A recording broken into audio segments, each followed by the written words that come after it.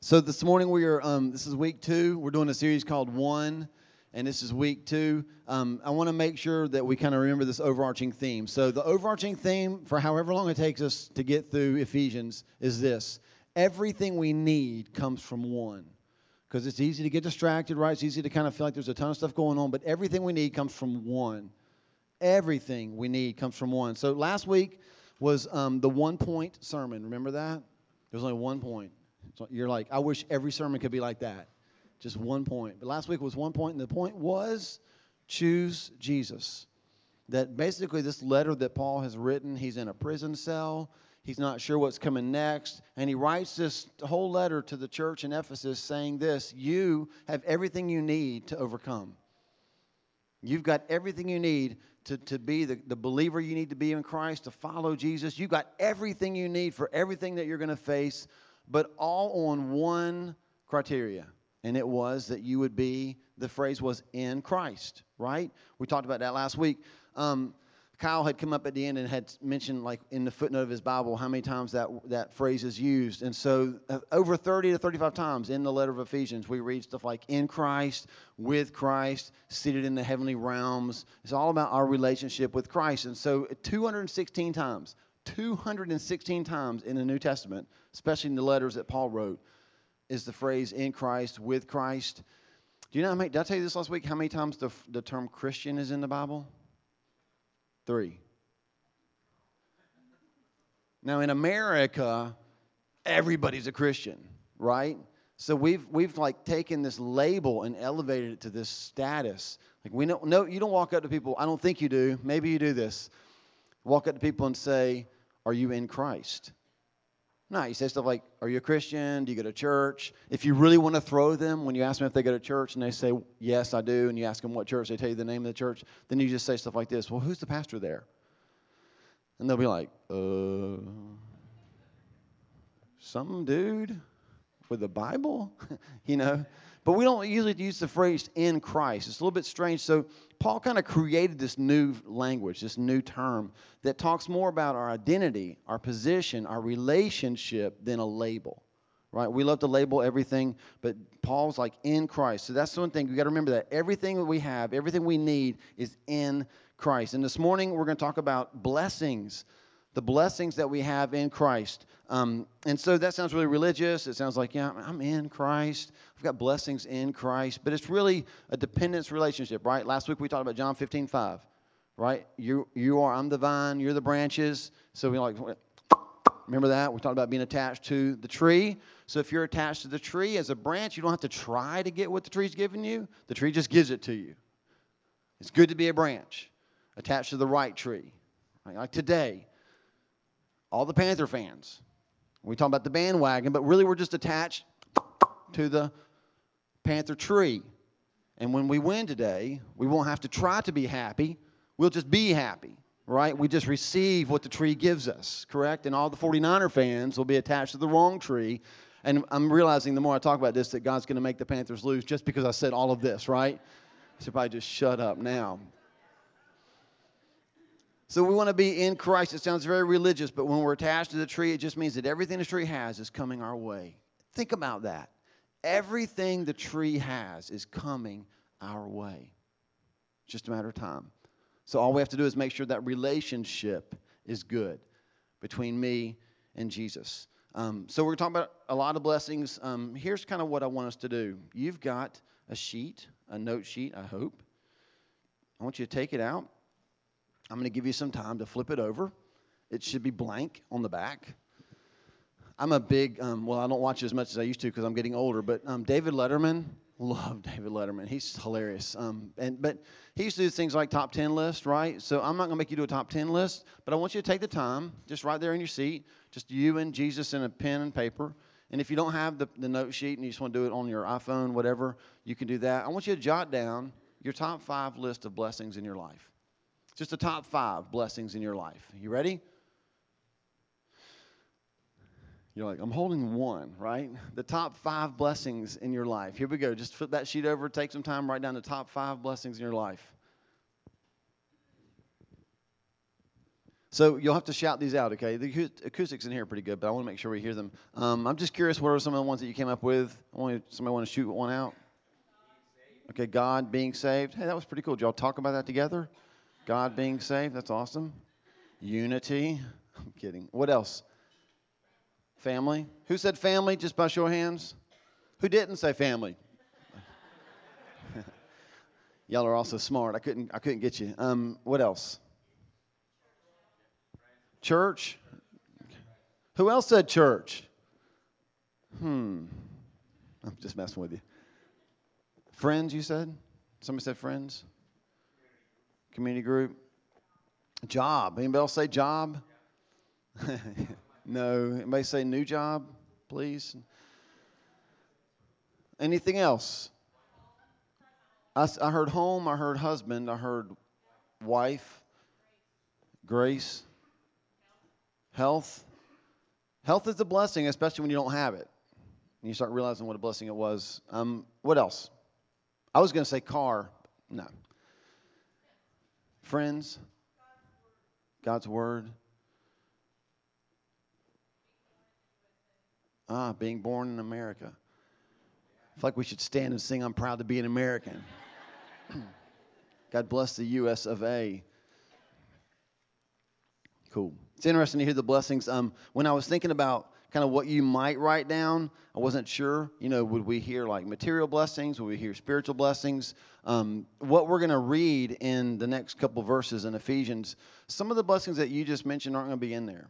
We're not going to read friends. We're not going to read family. We're going to read kind of spiritual blessings. Here's what I want us to do. I'm going to read it. You can follow along. You don't have to read it, but it'll be up on the screen. We're in Ephesians chapter 1. We're going to read from verses 3 to 14. Just want to read through it. I'm going to explain kind of what's going on behind the scenes, and then we'll just talk through 3 points. We're back to 3 again. 3 points, and then we'll go watch the Panthers win.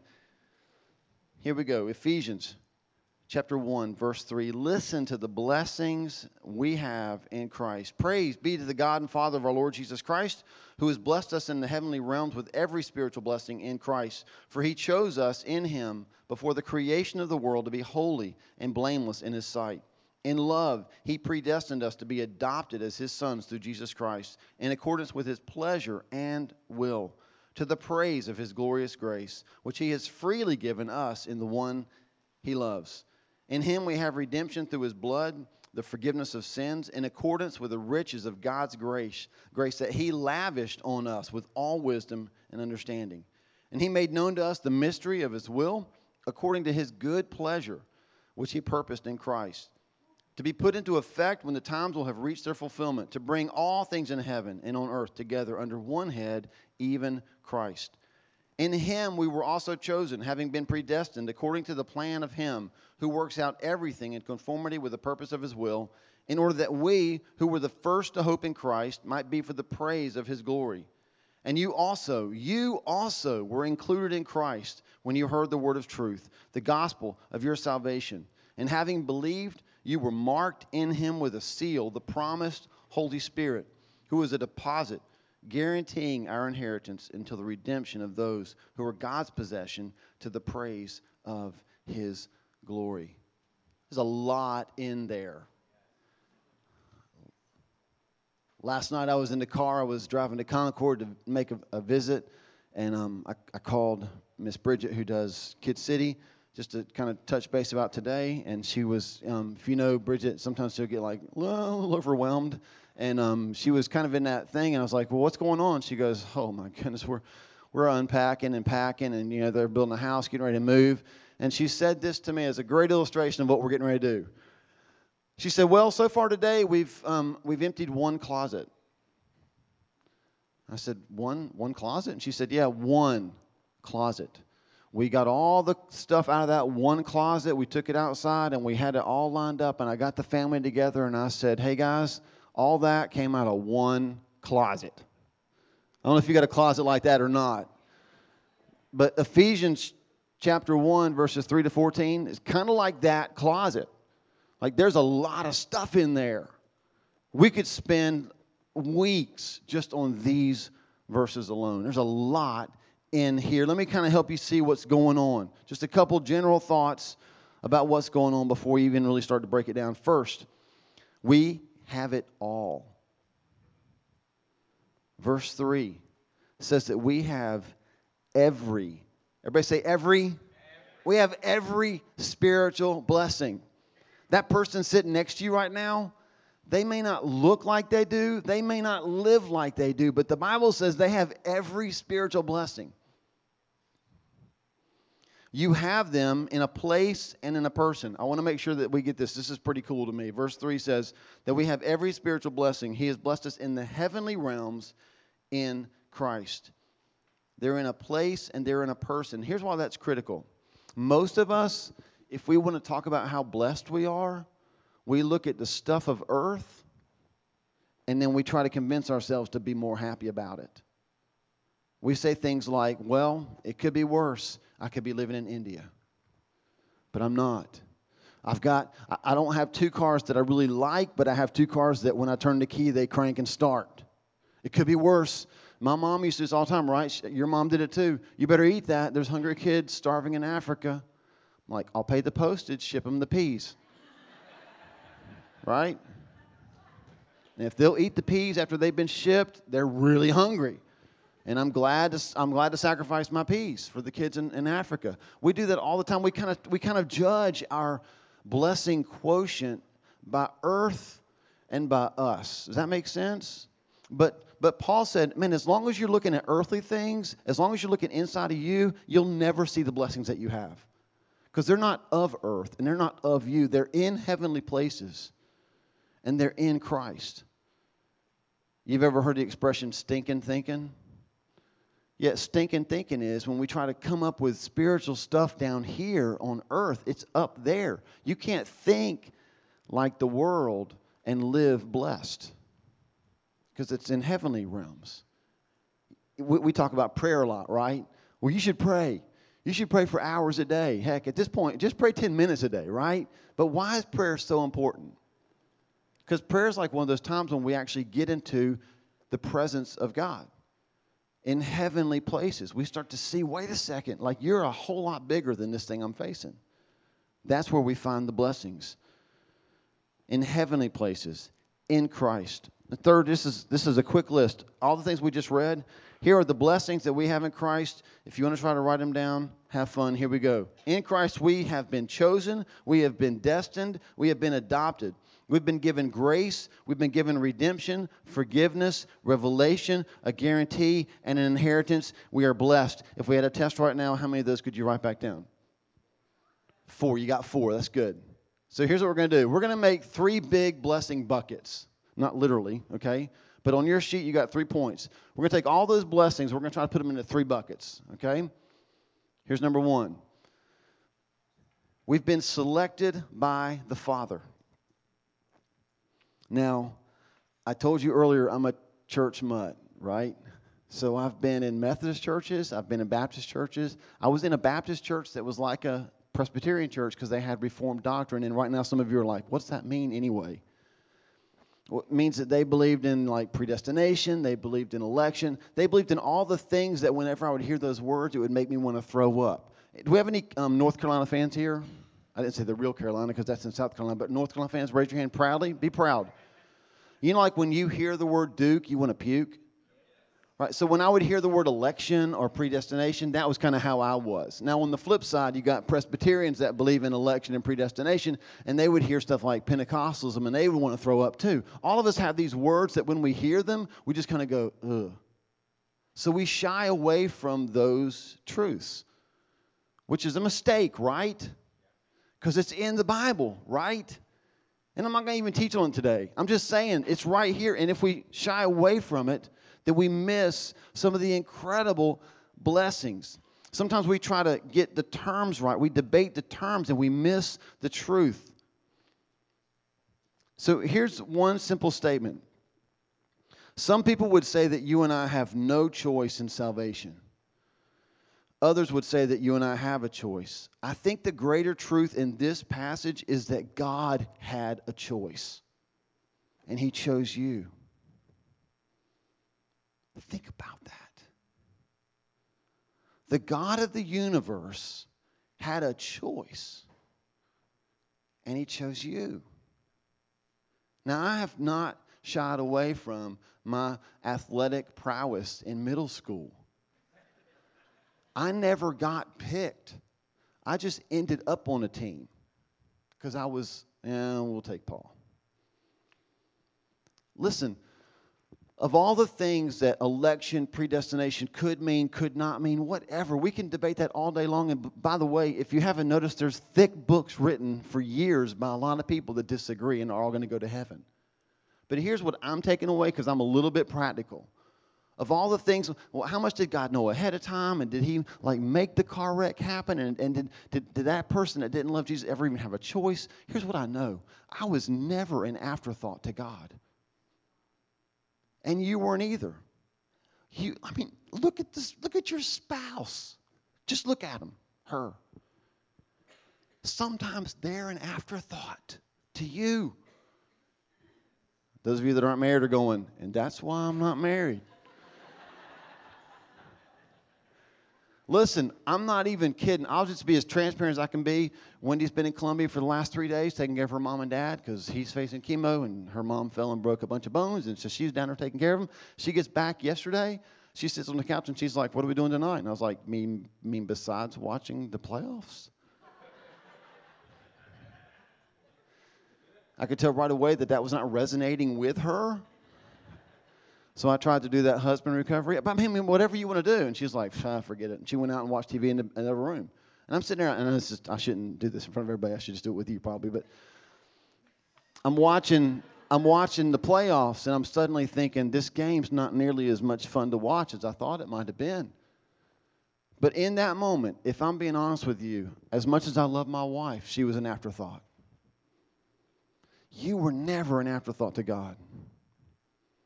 So we can debate all day long. Could you choose to be saved? Could you not choose to be saved? But I'd rather talk about the greater truth that God had a choice. The God of the universe that we just sang about. No other name but Jesus. No other God is greater in the highest. That God had a choice, and he picked you. And that one truth should revolutionize us.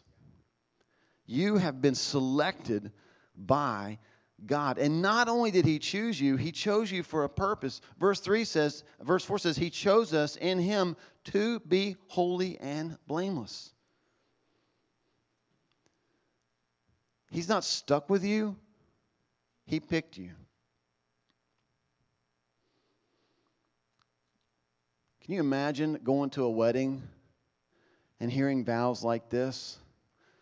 I promise to have and to hold you because I can't hold anybody else.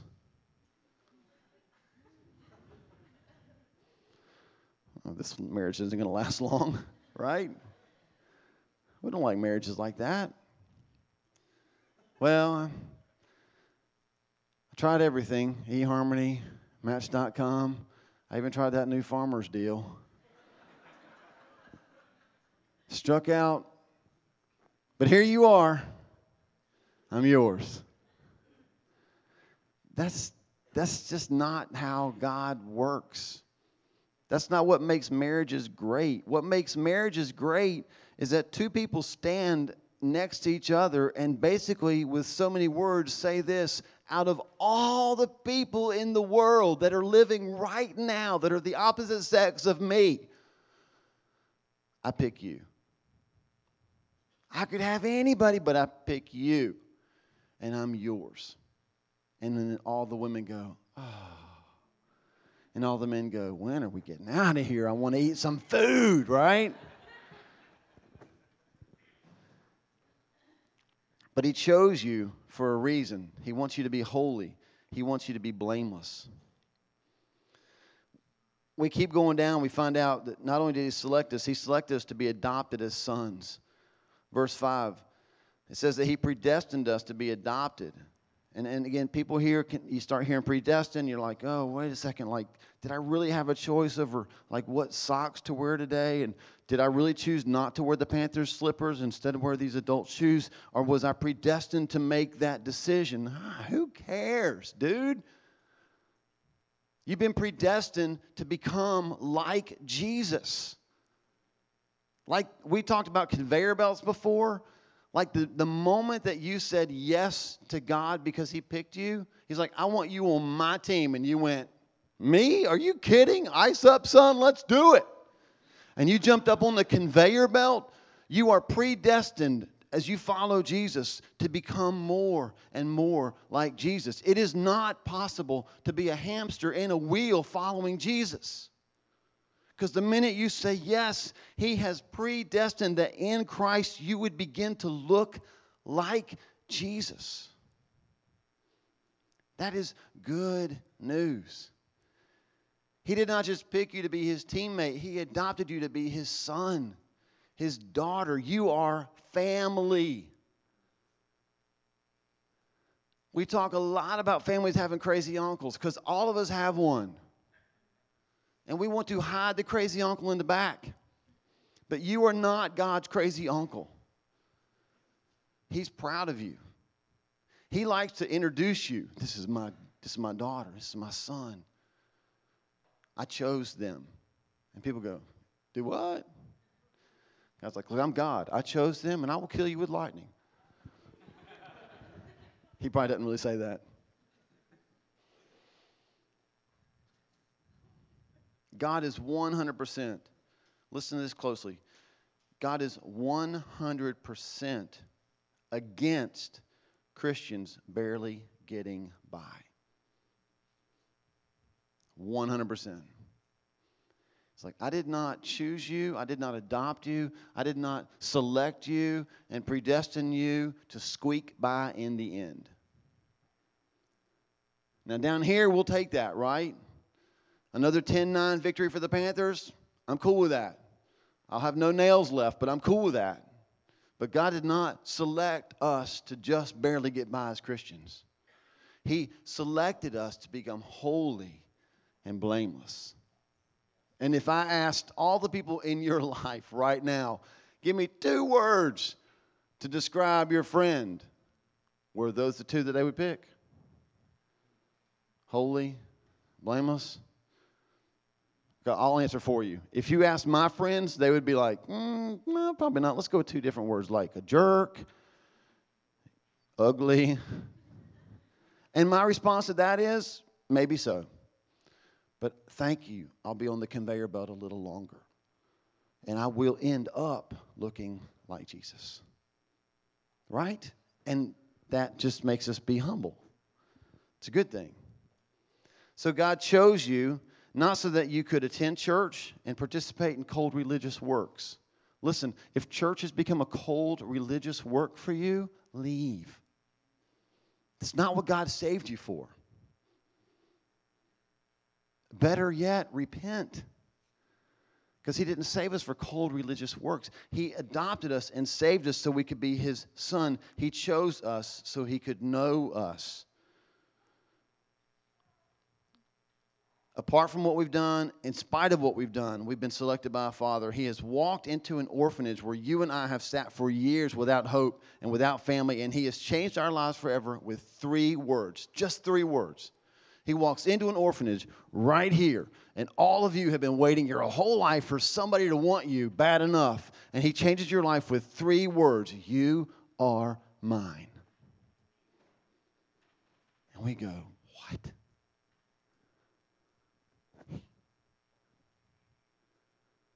You've been selected by the Father.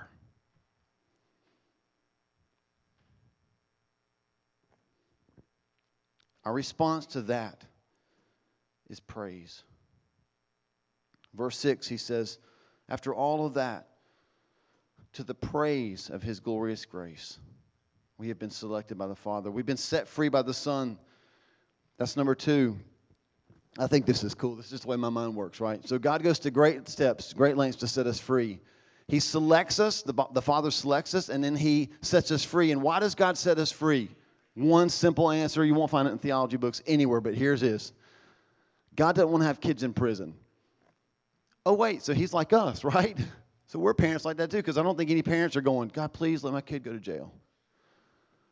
So God has children. He comes to the adoption age, the orphans, and he says, "You are mine," and he picks us, he selects us, he makes us his son, he makes us his daughter, and then guess what he does not want you to do? Go to jail. And so he sends Jesus to set you free. He sets us free in the Son. If I ever have children in prison, pray for me. I hope they're there because they told somebody in another country about Jesus. But if I ever have kids in prison, I can tell you two things. Number one, they'll still be my kids. And number two, this is the part that you're not going to feel good about. Number two, our relationship will suffer. That sounds horrible as a parent to say, doesn't it? But isn't it true? Like, you can't text each other. You can't, have family dinner. There's things you cannot do with your children when they are in jail.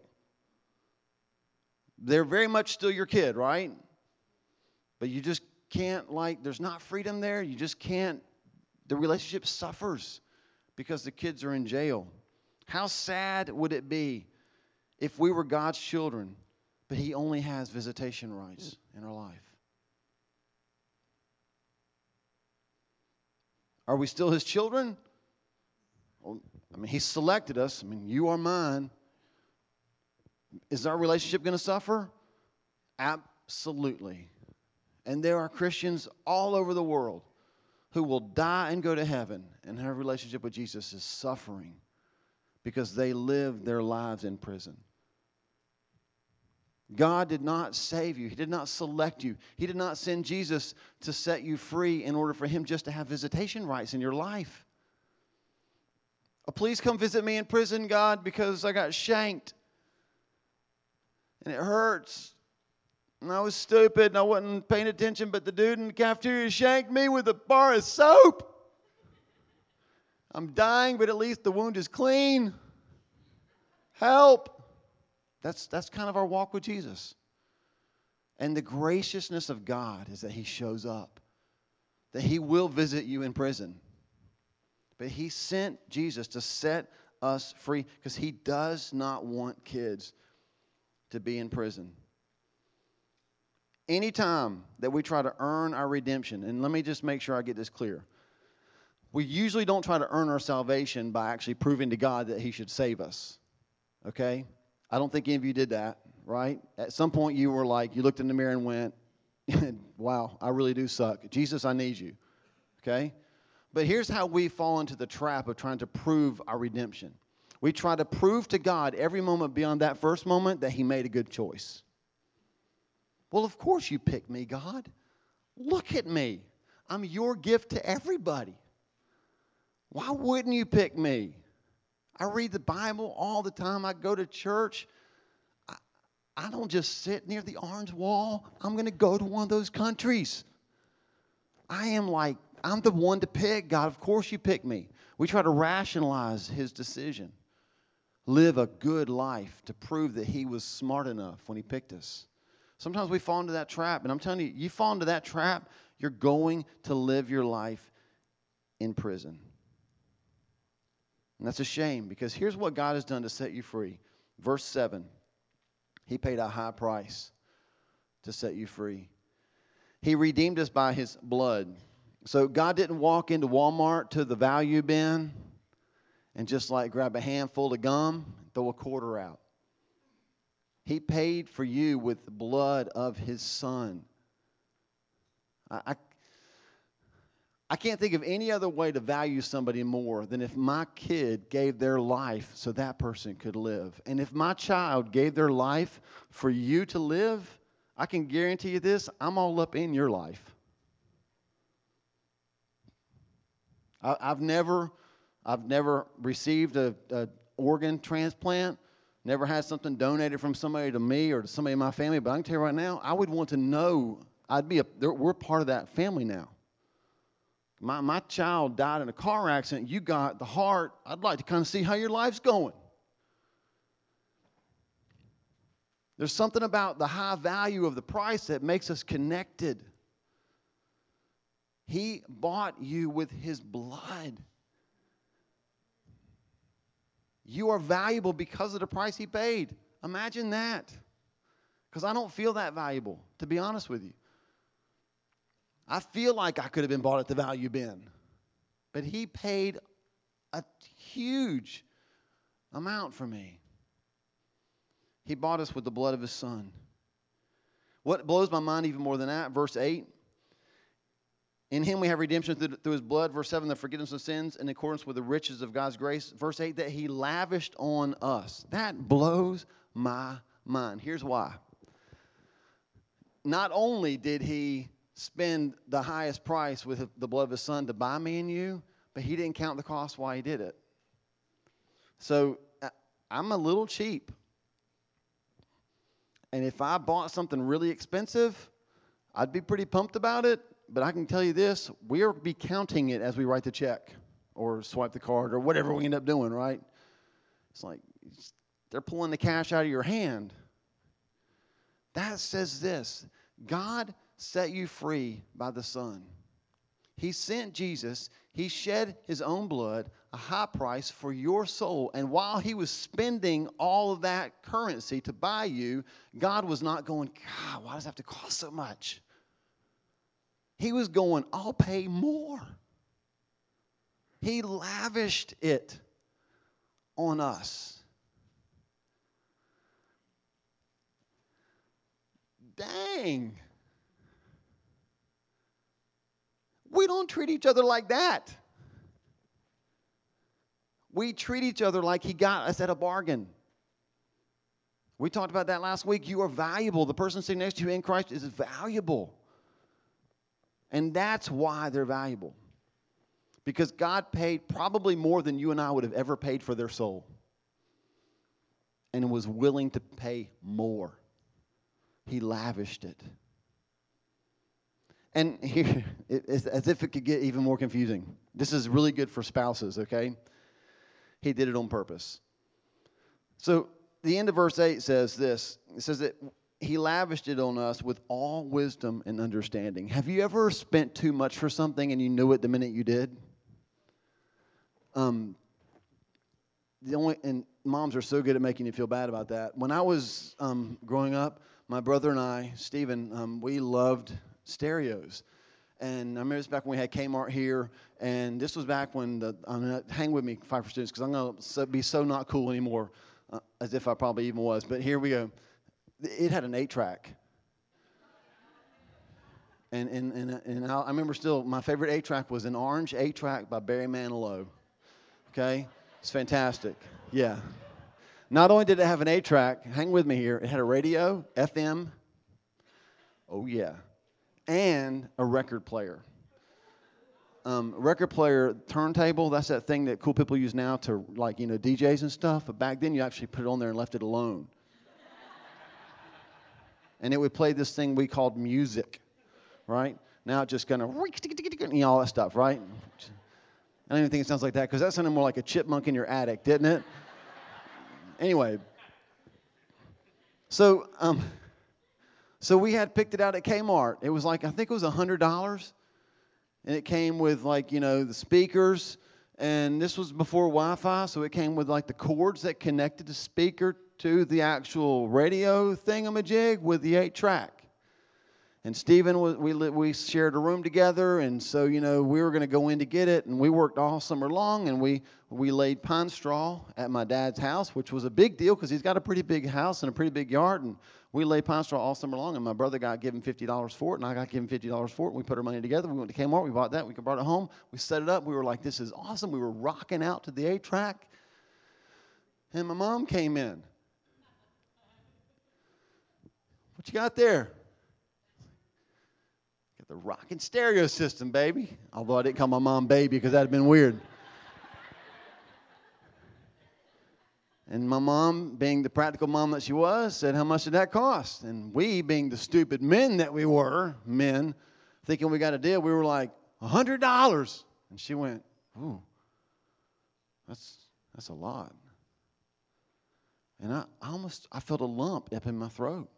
It might have been Barry Manilow. I'm not sure because he was playing. But I felt like I wanted to start crying. And I was ready to pack it up and take it back to Kmart and get my money back. Because my mom, who gave birth to me, felt like I had done an unwise thing in spending that much money on a stereo system.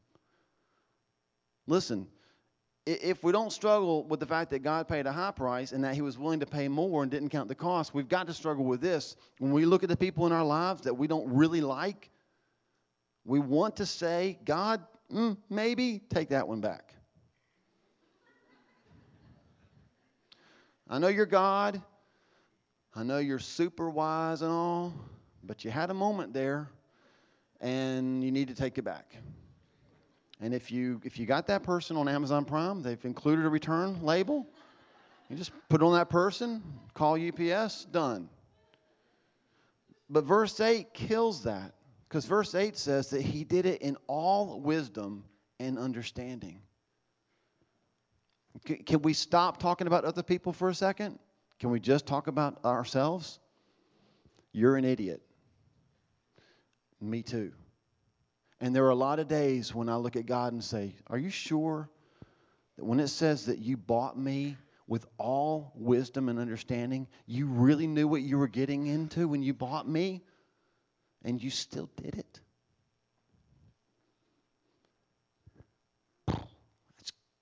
Man, he sets us free with his son. Not only have we been set free from sin, we've been set free from confusion about what happens after that. Verse 9 says this, that he's made known to us the mystery of his will.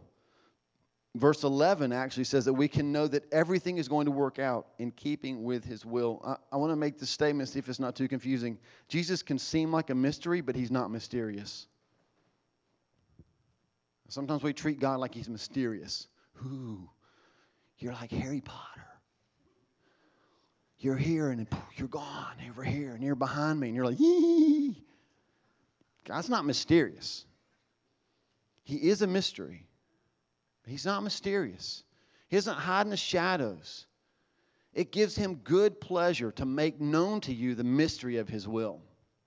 We beg and plead with God to show us his will as if it's something that he just like hides in the back corner.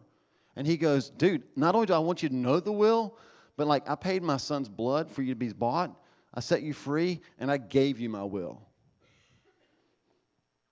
Here, just read it. Oh, you don't understand it? Yeah, I know. Kind of this moment there where we did the King James. But what you can do is I've got a lot of people that I've created that have made lots of versions of it, and like the NIV, and there's like the contemporary English version. And not only that, I got brilliant people, probably not Paul, but like they've written commentaries that can help you understand the Bible. It'll help you understand the will. And we beg and we plead, please, God, please just give me your will. He's like, dude, did you not understand my son on the cross? My will is that you would not be far from me, but that you would be brought near to me. My will is that you would be selected, adopted as mine, that you would be set free from the things that imprison you, that we would have a relationship together. I've even given you my truth so that you can know what it is. And he does not play hide and seek with his will. We are set free to know God. He wants to be known. He makes himself known, not just on occasion when he visits us in prison, but he has made us heirs with him. Verse 11, in the NIV it says, in him we were also chosen. In some translations it says, in him we were also made heirs. You're an heir to the things of God. And what is our response to this? Verse 12. To the praise of his glory. We respond to God, the Father, for selecting us with praise. We respond to the Son for setting us free with praise. And then the third thing that happens is we're sealed by the Spirit. Selected by the Father, set free by the Son, sealed by the Spirit. And we got to understand the seal, okay? Here's what it meant back in the day when Paul wrote this. Seals were a sign of the genuineness of a document. They were, when goods would be transported, seals would identify who their owner was, and it would protect them from theft. So, Or I think back then it was like heat up the wax. And that said, this document is authentic. I guess kind of like a notary today. How do I know that you didn't just type up this contract that says that I owe you $3 million on your computer and hit print? I'm not saying I've ever tried that. I'm just saying you might want to make that more official. And the way you make that official is you typically go to a notary because they have to sign that they've read the documents. It's genuine. They give it their stamp. And then you turn it in and they have to pay you millions of dollars. It's pretty cool. Jan's a notary. I'm just saying if you're going to type up a letter like that that says somebody owes you millions of dollars, let her do it. Maybe it'll work out for you. Who knows? Or maybe you'll both be in prison, but you've been set free by the Son. The stamp, the seal, you've been marked by the Spirit. It's like God selects you. He makes you his son. He sets you free because he doesn't want to visit you in prison. He gives you everything you need to live a life of victory. And then he stamps you with his Spirit. He seals you with the Spirit. He says, boom, that one is absolutely mine. It acts as a guarantee. You ever bought a house? It's kind of like when you put down earnest money. You're with your realtor. You look at a house and you go, I love this house. It moves me. Can they hold it for us? And the realtor's like, absolutely. They just need $1,000. They just want $1,000 for the house. That's it. We'll take it. No, idiot. They need $1,000 earnest money so that tells everybody that you're serious about this house and you'll be back to buy it later. Oh, right. That's what this is. Do you know that when you were saved, when you said, I believe Jesus, when you gave your heart and your life to following Jesus, the Bible says that God gave you his Spirit, that it marks you as genuine. Look, in the South especially, there's a lot of fakers, a lot of people posing like they believe in Jesus, but if you watch them long enough, you figure out, they're not genuine. I didn't say they're not perfect, because nobody's perfect, but the Holy Spirit marks you. That person's legit. They got some problems, but they're legit. Something's happening. They're on a conveyor belt. They're becoming more like Jesus. Something's going on in their life. I can't explain it, but I don't even like them, but they're legit. He marks us. He says, look, someday you're going to get an inheritance, and until that day, I'm God. I'm putting down my earnest money. Everybody else, back off. I got that one. He says that about you. Are you kidding me? About you? About me? That's how much God wants us. He seals us with the Spirit. We're sealed, we're marked by the Spirit as the rightful heirs of all that God has given us in Christ. So here's what that means. Every blessing, being chosen, being destined, being adopted, being given grace, redemption, forgiveness, revelation, a guarantee, all of that is ours in Christ, and the Holy Spirit is working in us to guarantee it. This is critical. Not so that we can, and I've seen believers do this, not so you can pound your fist on the table and say, God, give me what's mine. Because there was a story in the Bible about a dude like that. He was the prodigal son. It wasn't a good story. The reason that he does this is that we can simply say, God, I don't want to walk away from that inheritance. I cannot speak for you. I can only speak for me. The Holy Spirit protects me from me because I will walk away. I know my heart. I know, and I'm talking about the Panthers a lot. I'm just trying to make it real for you, right? All week long, every time I turn on ESPN, I want to punch these guys in the face. Because, they're giving the Panthers no shot. I would have no shot if I was the Panther, right? I mean, that's why later today I'll be the guy wearing the Panthers slippers while they're wearing cleats, right? But I'm telling you, it just riles me up. And I literally, if Ron Jaworski was right here, I would punch him hard in the face. And then I'd be like, what's up with that, Ron? Right? Like, no, you didn't, right? The whole deal. And here's the thing. There's no way in the world that that attitude honors God. There's no way. And that's just about a silly game of football. So we think, oh, this is great. The Holy Spirit's marked me. He sealed me. I'm good. I went to an altar one time. I prayed. I'm good. He's marked me. I'm totally okay. And now, like a little spoiled brat, I'm going to be like, God, give me what's mine. That's not why He marked you. He marked you so you wouldn't walk away from the greatest love you've ever encountered in your life. 1758, there's a man named Robert Robinson. He wrote a hymn that we have sung called Come, Thou Fount of Every Blessing. The fourth verse says this, "Oh, to grace, how great a debtor daily I'm constrained to be. Let Thy goodness like a fetter bind my wandering heart to Thee. Prone to wander, Lord, I feel it. Prone to leave the God I love. Here's my heart, Lord. Take and seal it. Seal it for Thy courts above." That's why the Holy Spirit seals you. Because you would leave if He didn't. And so would I. The greatest love. Have you ever tried to walk away from something that you couldn't walk away from? Sure you have. If you're married, your spouse ticks you off, as spouses are prone to do, and you get in the car and you start driving away. I'm done with this. And then before long, usually around a meal, you start going back. Why are you back? I can't leave. Prone to wander. Lord, I feel it. Prone to leave the God I love. Here's my heart. Lord, please take and seal it. Seal it for Thy courts above. What's our response to being sealed by the Holy Spirit like that? Verse 14, don't be surprised. There's a real theme here. Praise. To the praise of His glorious grace.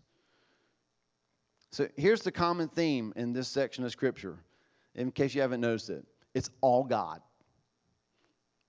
From beginning to end, it's all God. God the Father selects us, God the Son sets us free, and God the Spirit seals us. It's all God. Our only natural response to that kind of grace is praise. Today's big idea, here's what it says. The blessings of grace produce hearts filled with praise. Mark Driscoll, I was listening to a sermon. He says something, I'm going to totally butcher it, but something like this. Every situation contains a blessing in Christ. And I started thinking, if we can't see the blessing in every situation, do you know why we don't see the blessing? It's because we've stopped looking at Jesus. Because He's the blessing. These buckets we've been talking about, being selected and being set free and being sealed, these are all Jesus. And so in any situation that you and I are in, even the worst ones, and I'm so thankful that when I preach this, I can say to you, I've been in worse ones. In any situation, we should be able to see Jesus. And when we do, we see the blessing of that situation. The blessings of grace produce hearts filled with praise. Everything we need comes from one. Everything you wrote on your top 5 list comes from Jesus. Changes everything too, right? Like, I have a great spouse. I mean, she puts up with me, right? I've got a great wife. I have a great family. If all I see is a wife, if all I see is kids, if all I see is a family, then I've missed it, right? But when I understand this, that I have been selected by a Father, that I'm not an afterthought to God. He had a choice and He chose me. Guess what I'm able to do now? Lay my life down and choose Wendy. I can be a better husband. That blessing is not a family. That blessing points to Jesus. I just want you to get that, okay? I want you to get that. That's what Paul was saying here. He talked about the Father, he talked about the Son, he talked about the Spirit, and every time he did it, he finished with the same thing, to the praise of his glorious grace. Our only response to this is praise. Being selected, set free, and sealed allows me to live with praise in every situation, because the blessings of grace produce hearts filled with praise. So here's how we're going to wrap up this morning. We're just going to pray. We're just going to pray. I'm going to ask you to stand together, and I'm going to pray for you. But while I pray for you, I want you to pray too. I just want you to say to God, give him some praise. Now, if you're here this morning and you do not know Jesus like we just talked about, the worst thing you can do is leave this place and not know Jesus. And there are plenty of people here that can talk to you about loving Jesus. And thankfully, it's not just me and other people that are pastors. You're probably sitting next to somebody right now whose life has been transformed by the Jesus we just preached about.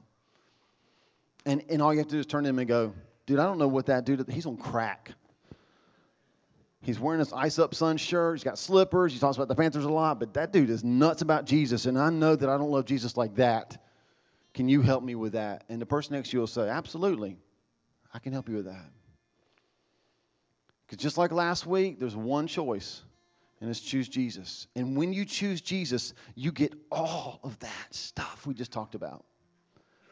And I cannot help but praise God for that. And my life has seen times that have sucked. And even in all of that, I cannot imagine a life without Jesus. To the praise of his glorious grace. And what I really want you to get this morning is this. Even with all of that good stuff, there are days that I wake up and think, I don't want to do this anymore. And our only response is, God, here's my heart. Take and seal it. Please seal it. Because I'm prone to wander. Seal it for thy courts above. Lord, this morning as we close out just week 2. Goodness gracious, we're only 14 verses into this letter. What an amazing closet full of stuff. I just kind of step back and I'm looking at all the things that we unpacked this morning, and we didn't even touch the surface of it, God. There are jewels and treasures in this letter. And for me this morning, God, my takeaway today is this. Whether I had a choice or not, I don't know. I'll never understand all that. But you had a choice, God.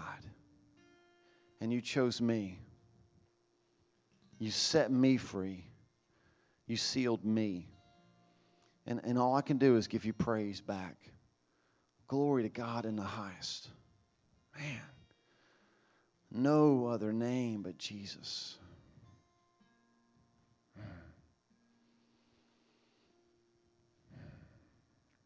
Thank you. Thank you. Thank you, God.